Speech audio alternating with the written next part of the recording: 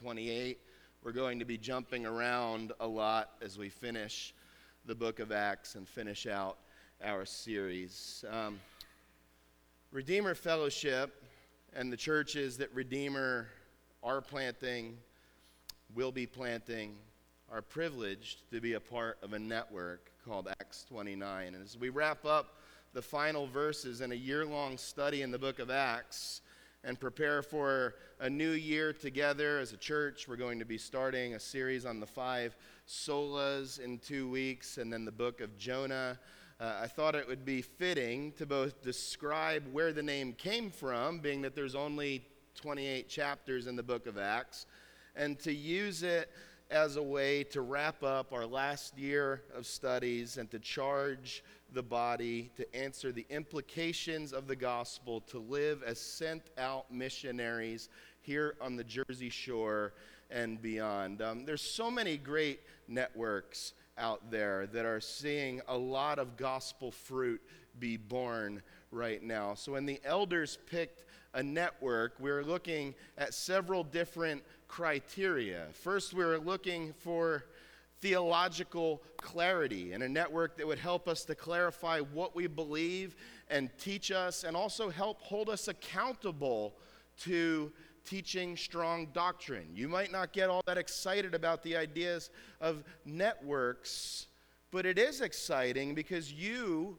would want to make sure that we don't go off the rails someday and just start teaching according to our own desires, any whims. So we've been assessed and are a part of a network that ensures that we teach with doctrinal integrity. We're looking for a network that was crystal clear on the gospel and would never change or add to or take away from or capitulate to the changes in culture, because though the culture continues to change, though our methodologies of reaching the culture might change, the gospel forever stands and is forever unchanging. And we wanted a network that stood on the fact that the gospel is the same yesterday, today, and forever. We were looking for a network that held the things that we see as closed-handed issues. By closed-handed, we mean there's some things that we hold with an open hand that are open for debate, that if you disagree, that's fine. We can go ahead and debate until the cows come home. But we wanted a network that would affirm our closed-handed theological issues, such as Reformed soteriology, meaning God's sovereignty in salvation, gospel centrality, that we don't teach the Bible as a book of moral codes, but we believe that Jesus Christ's redemptive work in the gospel is the very center that unlocks our understanding of who he is, his character, and helps us to see Scripture rightly.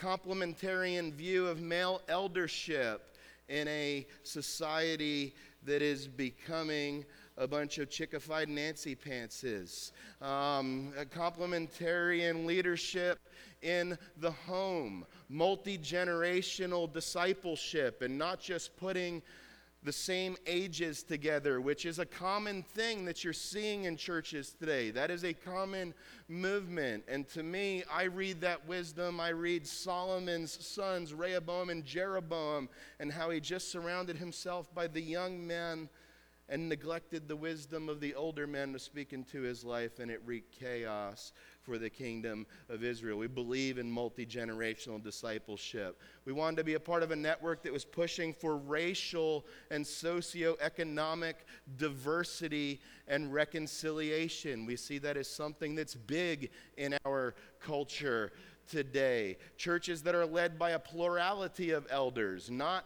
one person up front calling themselves the senior pastor. There is no position in the Bible called the senior pastor. The closest thing that you get to it is somebody that's called the chief elder. And do you know who the chief elder is? Jesus. Amen. I know that you guys probably get tired of hearing it. I'm going to say it until the cows come home. I'm not the chief elder. No other elder is the chief elder. Jesus Christ is the chief elder of this church. And we wanted a network that would push us towards that. We wanted a network that would be committed to both growth in holiness and sanctification and growth in conversion growth, not just transfer growth, and who see the gospel as the primary means, not only as the entry door for salvation, but the primary means for our sanctification and Christian growth. So for the time being, we found a home in Acts 29 because they have a sincere commitment to live out each of those areas. And I'm not bringing any of this up to try to wave the Acts 29 flag here. The only flag that we wave here is the Jesus flag. I'm bringing it up because we're thankful for the accountability, fellowship, theological clarity that comes through partnering with like-minded churches. But of all the things that intrigued me about Acts 29 back in my 20s when I started pursuing that network was the concept behind the name. You know, as we've seen through a year of studying this book, the book of Acts only has 28 chapters. So the reason they chose the name Acts 29 is very fitting as we close out the book of Acts today. They chose it because of a strong belief that God is not finished yet and that his story continues. And when I say that God is not finished yet, I don't mean go and pull a Joseph Smith and go digging in your backyard looking for golden plates to add to the Bible. We believe that the Bible is complete. It's not going to be added to, but we believe that God is very much still at work here and now in the same way that he was in the book that we just spent the last year preaching through. Amen?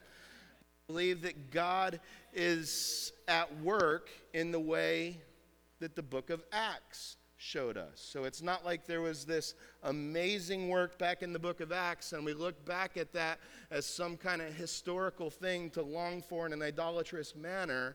We look at that and we say, this is still the same God yesterday, today, and forever, the same Spirit that indwells us and the same church that he is building. They chose that name because we believe that God is actually using us to build his church in the same way that the Holy Ghost was using early Christians 2,000 years ago. And we are getting to participate in a millennia-long legacy. They chose that name because we get to join God in what he's doing because he's not finished yet. And he's using unfinished, unperfect vessels like you and me to continue his work here on earth. And I don't know about you, but that gets me pretty excited when I think about it. So as we wrap up our study in this book, looking at the final 3 verses, and I'm going to be jumping around to a lot of other scriptures, we're going to see that the curious way that the Holy Spirit has Luke finish up the book is evidence of the fact that God is not finished yet, and the story continues, and the book of Acts does not end with a period, but it ends with a to be continued. And anybody that wants to go all grammatical on me and say, look, there really is a period there, it's not in the Greek. So there you go.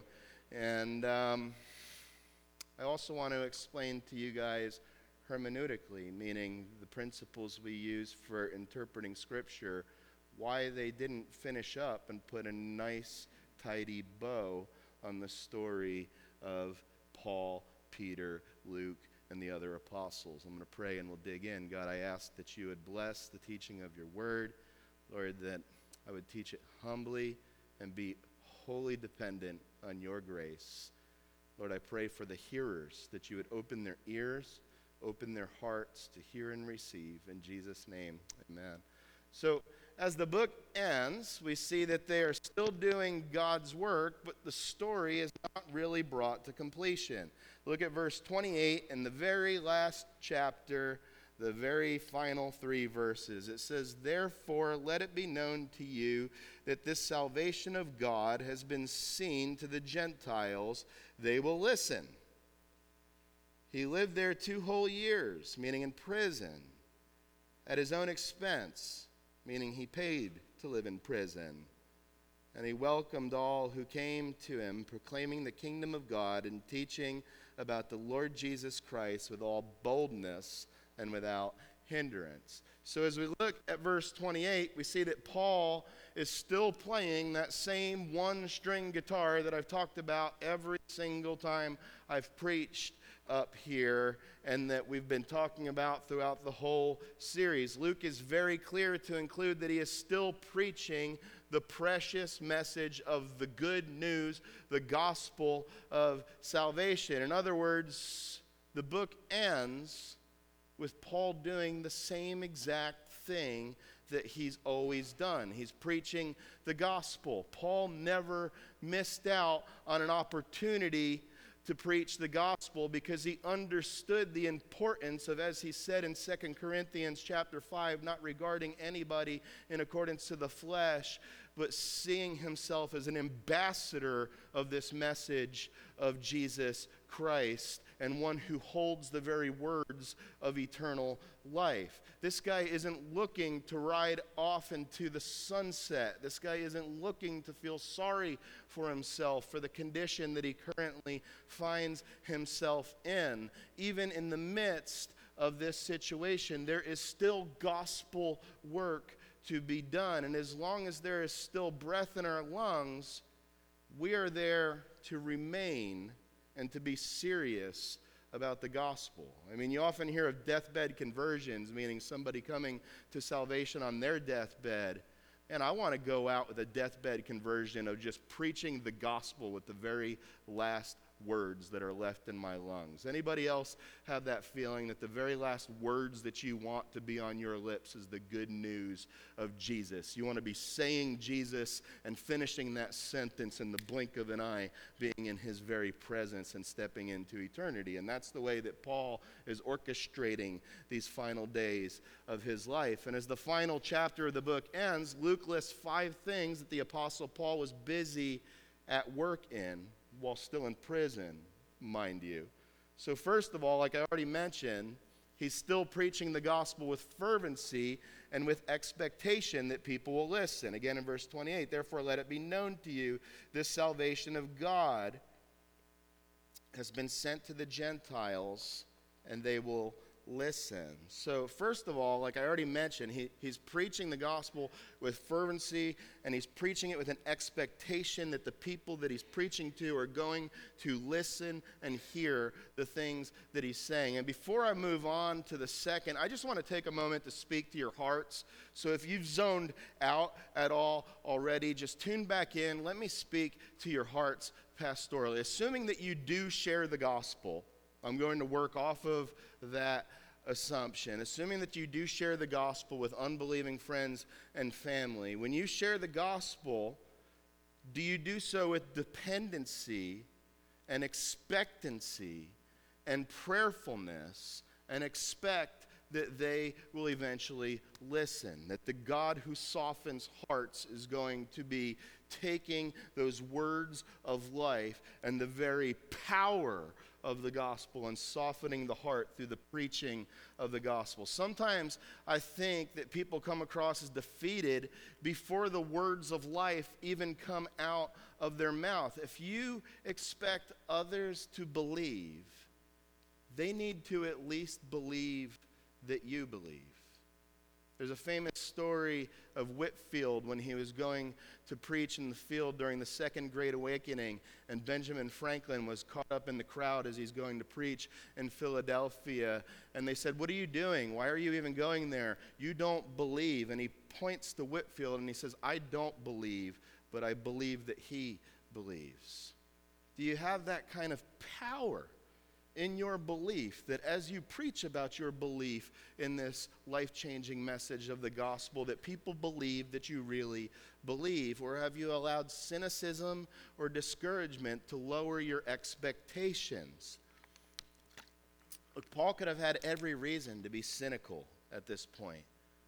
But check this out. This is pretty cool, because it can be pretty easy to get jaded in this culture, can't it? He refused to get jaded because the power did not reside in Paul. The gospel was and still is, according to Romans 1:16 and 17, the power of God unto salvation. That's never changed. So this was not coming from Paul. this was coming from God through a willing vessel. We need to approach this precious message like we still believe that it is every bit as powerful as it was in the book of Acts. And I really want to just do some heart work with you guys. Do you really believe that the preaching of the gospel is still every bit as powerful as it was in the book of Acts? I mean, do you live with that as the underlying belief in your life? That when Peter preached at Pentecost and 5,000 were added to the church that day, that wasn't some special gospel that he was given that we don't have access to. We still have the same gospel that was preached and that produced that fruit back then. The gospel is every bit as powerful as every page that we've preached as we've looked through the book of Acts. And Paul's chains did not change that whatsoever, because guess what? You can't take away the power of the gospel by putting it in chains. They thought that they were silencing Paul, but all they were doing was giving him a whole new platform to be able to preach the gospel to a different group of people. Secondly, it says that he continued to minister in far less than ideal circumstances, and it says in verse 30 that he did so at his own expense. Succinctly put, Paul never expected that the ministry of the gospel would not cost him anything. Another heart question. I really just want to pepper your guys' hearts with questions. We're finishing a book. Usually preaching the final message of a series is kind of hard because most of the content has been delivered. So I just want to go in there and just knead the dough and do some heart work with you guys this morning as we finish up our text. Have you believed the American churchianity lie that you can live a gospel life and do so without cost? Have you believed the American churchianity lie that you can live a life for the gospel and do so without cost? And I really want you to just press in on that for a moment. The American church has bought this lie that we can have Christianity and just add it to the rest of the things in our life and have a Christianity that has no cost. I mean, as a matter of fact, the pendulum swung so far the other way that some people approach the church with the attitude of, well, what are you going to give me? What do you got for me to come and bless you with my presence? We've got Jesus who blesses you with his presence. That's what we've got. Man, I'm going to go ahead and make a big statement. If you've bought into the lie that you could have a costless Christianity, then I would bet that your life is bereft of any gospel influence whatsoever, because you never see a costless Christianity. I've read this book cover to cover dozens and dozens of times, and I've never seen a costless Christianity in this book. The gospel is free. Seen costless Christianity. A gospelless Christianity is no real Christianity at all. I love how Paul says in Philippians, he prays this prayer. It's a bold prayer. Think through these words as I share his prayer. He says, Lord, I want to know you and the power of your resurrection. I want to share in your sufferings and be conformed to the very image of your death. Man, that's the kind of prayer that gives you a lump in your throat, doesn't it? It's a tough prayer. But we see that God answered that prayer. Here he is at the end of his life, knowing Christ, knowing the power of his resurrection, having the honor of sharing in his sufferings, and even being conformed to the very image of our Lord's death. Third, Luke goes on to say that he welcomed all who came to him. That is utterly amazing. Look, the gift of hospitality that he demonstrated right into the end is astounding. You see it also in 2 Timothy chapter 4, which is the last letter that he wrote before he dies. He just starts naming all of these people, even his former enemy that he had a rift with, John Mark. And he's saying, just bring these people to me that I might have this season of hospitality. Look, as our nation becomes increasingly post-Christian, and even more so in other nations of this world, because I realize that to call this nation post-Christian and then to be sending out a missionary into Central Asia where they would long to be able to have the extent of Christianity that we have in this area. But as our nation becomes increasingly post-Christian, we're going to see less and less people become converted in settings like this, and more people coming to know Jesus by sitting around our dinner tables as we welcome them into our lives. As I talk about the book of Acts and the story of the book of Acts and the ethos of the book of Acts continuing, if we want to see the fruit of the book of Acts, we have to be willing to put everything on the table and re-examine all of our methodolatries.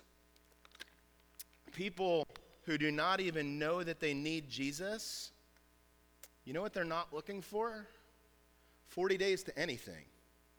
They're not looking for whatever slick program you're going to start running at your church. I'm astounded at all the things that have been called outreaches, which are really just programs for people that are already Christians but maybe meeting in a different location. People that don't know that they need Jesus aren't going to come to your church building to come and find a Jesus that they don't even know that they need.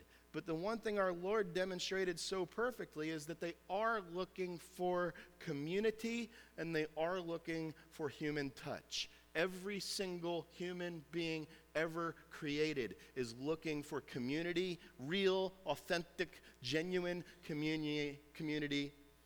And our Lord demonstrated it in such scandalous passages as John chapter 4 and John chapter 8, when he touches this adulterous woman that's brought to them, and he dignifies her through human touch. That's never going to change. That's not a method of evangelism that you have to pick up some little pamphlet and preach 4 spiritual laws. That's just called giving people dignity because they're created in the Imago Dei. In the book of Acts, there were no buildings with steeples, and they didn't just expect people to just walk in and hear about a God that they didn't think that they needed. A missionary culture had to go to the people. They didn't expect that the people were going to come to them. And this is the direction that our culture is moving in, folks. I know that some churches take a philosophy that people need to be members before they can participate in a small group ministry.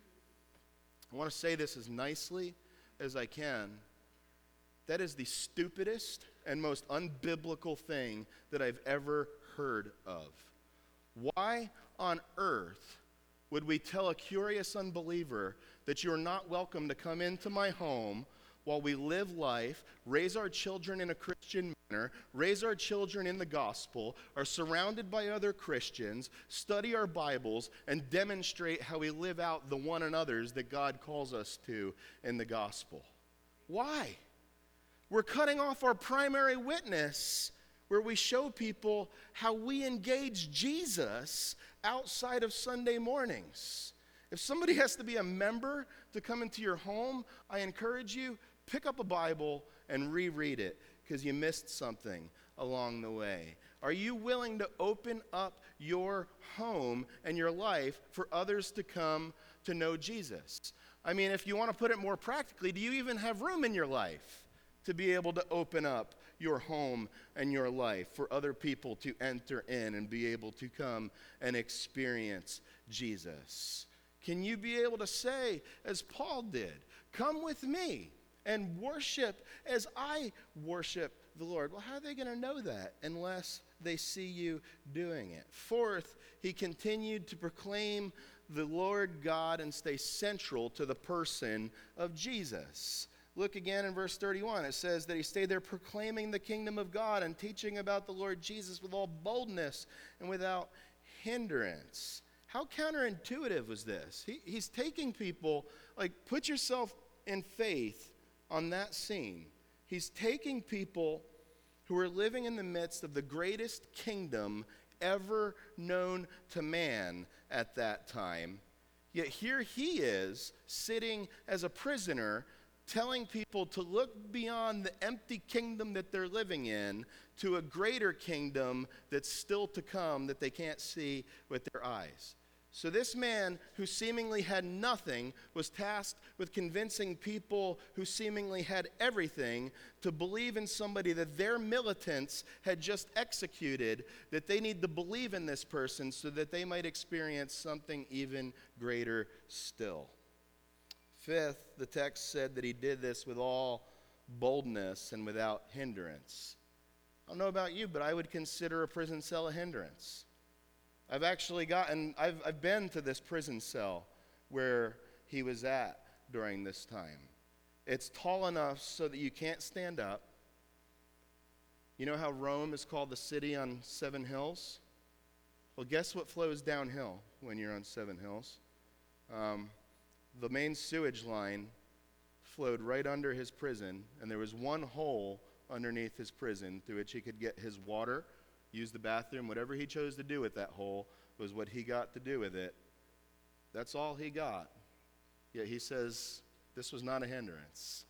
He doesn't view this as any type of hindrance from preaching the life-changing message of Jesus. Man, in all of that, if my boldness had landed me in that situation, I think that I might reel in that boldness a little bit. But it's hard to make somebody see something as a hindrance when they literally live life seeing everything that you put in front of them as an opportunity. I have another hard question for you. Are you constantly focused on your hindrances, or are you constantly focused on your opportunities? You know it just by the content that comes out of your mouth. If everything that comes out of my mouth is, hey, could you pray for me? Complain, trial, you might want to reevaluate that. Paul didn't look at these things as hindrances. He saw them as opportunities. People who just sit around constantly complaining about their hindrances are missing the fact that the Lord is literally surrounding them through those hindrances with gospel opportunities. And then just like that, the story ends. And it leaves you hanging. And it doesn't bring resolution to what happened to Paul or Peter or Luke or any of the other action figures that you might have collected as you went through this story. It just ends up with Paul preaching the gospel with fervency to a bunch of Gentiles with boldness. So I'm going to take a few minutes and bring in some other texts just to be able to illuminate what's happening as we finish here. So give me 10 minutes to wrap it up. Not wrapping it up fits very much into who Paul is, and even more importantly, it fits into the pattern that we see in the Bible. Turn over to 1 Corinthians chapter 3. It'll also be projected up behind me if you don't want to turn over there. But listen to these words. He says, "But I, brothers, could not address you as spiritual people, but as people of the flesh, as infants in Christ. I fed you with milk, not solid food, for you are not ready for it. And even now you're not ready for it, for you're in the flesh. For while there's jealousy and strife among you, are you not of the flesh and behaving only in a human way? For one says, I follow Paul, and another says, I follow Apollos. Are you not being merely human? What is Apollos? What is Paul? What is Calvin? Servants through whom you believed, as the Lord assigned to each. I planted, Apollos watered, but God gave the growth. So neither he who plants or he who waters is anything, but only God who gives the growth. He who plants and he who waters are one, but each will receive his wages according to his labor. For we are God's fellow workers, and you are God's field, God's building."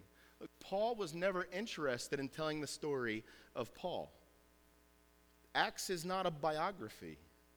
Like I told you from the first sermon, this story should have never been called the Acts of the Apostles, because it's not about the apostles. This is the acts of the Holy Ghost magnifying the Son of God through the building of his bride known as the church.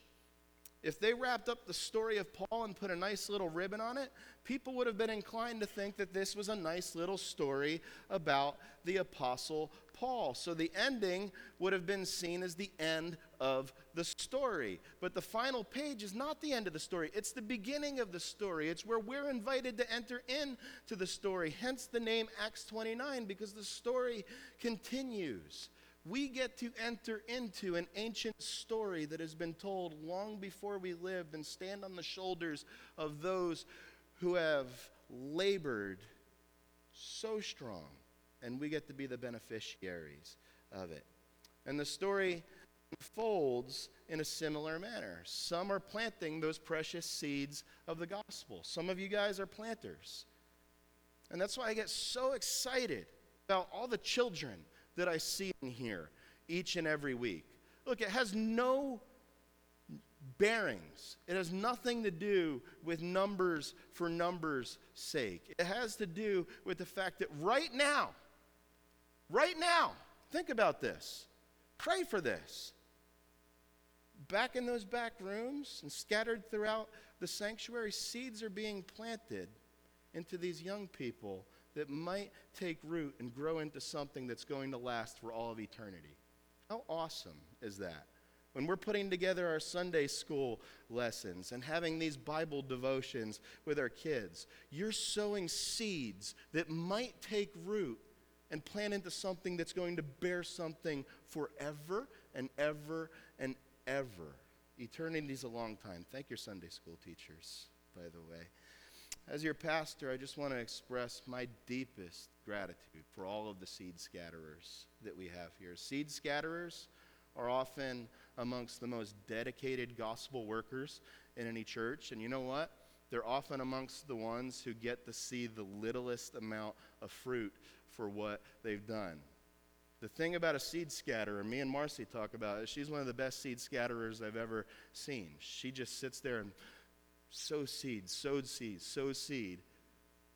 so that a dummy like me could just come and just pluck up the fruit that she did all of this hard work for. Seed scatterers are usually just laboring so hard, and somebody else gets to be the beneficiary of seeing that work come to completion. And if that's you, I just want to thank you so much, and I want to let you know that we're grateful for you, and more importantly, that God is grateful for you, and he takes delight in what you're doing.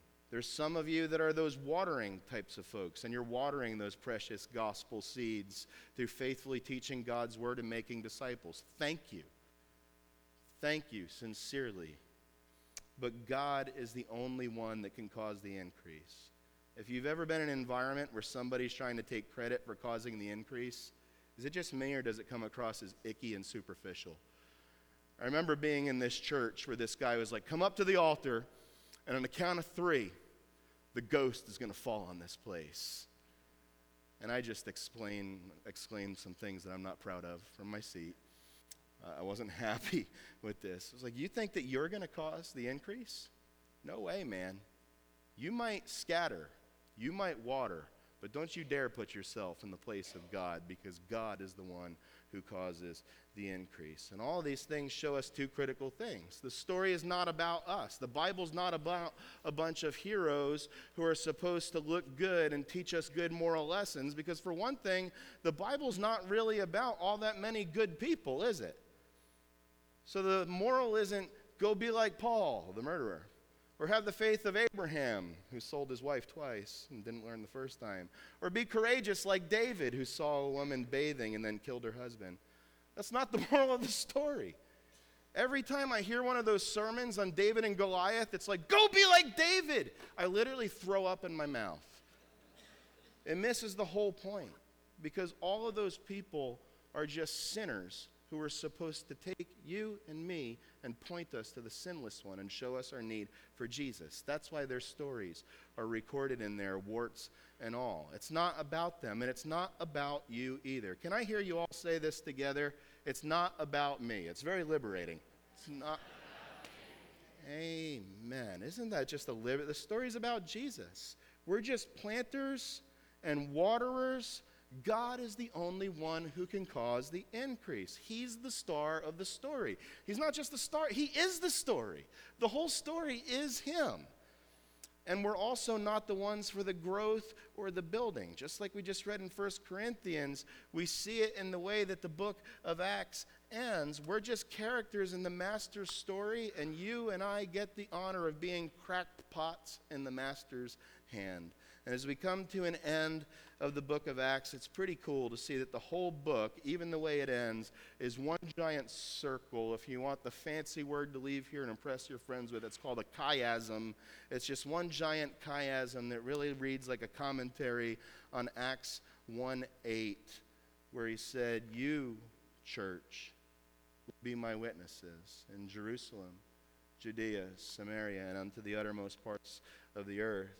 The gospel started in Jerusalem at Pentecost in chapter 2, and then it goes through Judea, and in chapter 8, we get to see the scandal of it spreading to Samaria, and it ends with the gospel going out into the very uttermost parts of the earth. And that's why the book didn't just end, because the gospel is still going out to the uttermost parts of the earth. There are still people in this day and age that have never heard the name of Jesus. So as we evangelize, as we plant churches, as we send missionaries, as we support global gospel works, we are joining in that commission in Acts 1:8 and taking the gospel to the very ends of the earth. We are the 29th chapter of the work that the Holy Spirit began in the book of Acts, and it continues even here now. We're still called to go out and scatter seed. We're still called to water the seed that's been planted. And God is still the one who's causing the increase, just as he promised that he would do. He's still at work, and he's still the one doing it.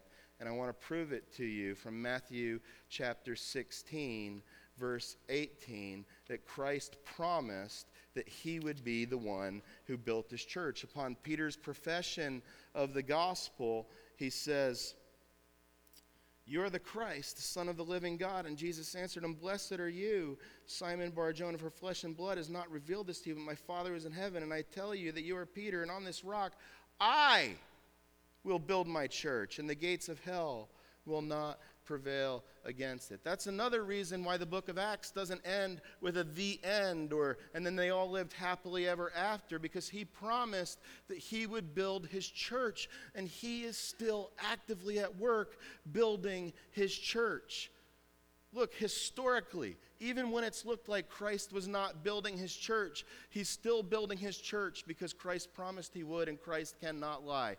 When we entered into the dark ages where the gospel was being so obscured, God was raising up people to bring a revolt that would build the true church. When the purity of the gospel was covered over with tradition and superstition by the papists, God raised up a group of revolutionaries who saw the purity of the gospel as something that was worth giving their very life for. When the Enlightenment philosophy gave way to the scientific method and widespread secular humanism came in, God raised up a great awakening, resulting in the largest revival since the book of Acts. And as that started to peter out, God raised up another second great awakening that was even bigger. And then God awakened his church to the fact that his son died for more than light-skinned European people, and he started to raise up a global movement of missionaries to go out into the world and reach people into the unreached parts of this great spinning ball. And the story continues. Through all the twists and turns, Christ continues to build his church, and we get to join him in his work. Can you think of anything more exciting to give your life to? I mean, that's not rhetorical. Can you think of anything more exciting to give your life to? You get to join the God of the universe in building his church. But let me point out something that many seem to miss. Christ said that he will build his church. That means it's not up to me to build his church. That means that it's not up to you to build his church. That means as Daniel goes out to plant Redeemer Brick, that Daniel's going to build his church, right? No. You should know the answer to that if I've preached this with any decency. That means that as Robin and Dave go back onto the mission field, that they're not going to build God's church. Another reason that I believe the story ends without making much of Paul is because Paul didn't build Jesus' church either. Jesus did. Paul just got a chance to participate in the work. Many people burn out because they think that it's their job to build the church. A mentor of mine once told me that every time he slips into thinking that it's his job to build the church, he reminds himself of the words of John the Baptist from John chapter 3 and just says, "I am not the Messiah, and neither are you. When we're at our best, we're just mirrors reflecting people to the Messiah, and he builds his church. The book of Acts is the story of God actively building his church, and it ends that way because the Lord is still building his church and ain't over yet. And the story continues. I was going to get into the Great Commission and how we're used in the continuation of that story, but that's where I'll pick up with next week, that as we teach people to obey all that he's commanded, as we go out and baptize and make disciples of all the nations, we are participating and getting to be a part of that story. So a couple of questions for application as we wrap up. Do you believe that the gospel still possesses the same power that it did in the book of Acts? Are we looking for costless American churchianity or gospel Christianity that comes with a cost? Are you willing to pray along with Paul that I want to know him and the power of his resurrection, to share in his suffering, and even be conformed into the image of his death, that by all things that Christ might be preeminent and be proclaimed? Do you trust that Christ is building his church, or do you fall into the thinking that the church is no longer being built, or that it's dissipating, or that it's falling away, or the even more erroneous thinking that it's your job to build his church? And can you see how thinking that way might cause you to burn out? As the story in your story, as you open up your life to make disciples. God, I pray that we would be active in seeing your story continue here on earth, here and now. In Jesus' name, amen. There is one part of the Great Commission that I didn't mention as we go to partake of communion that I thought would be fitting to lead us into communion. Our Lord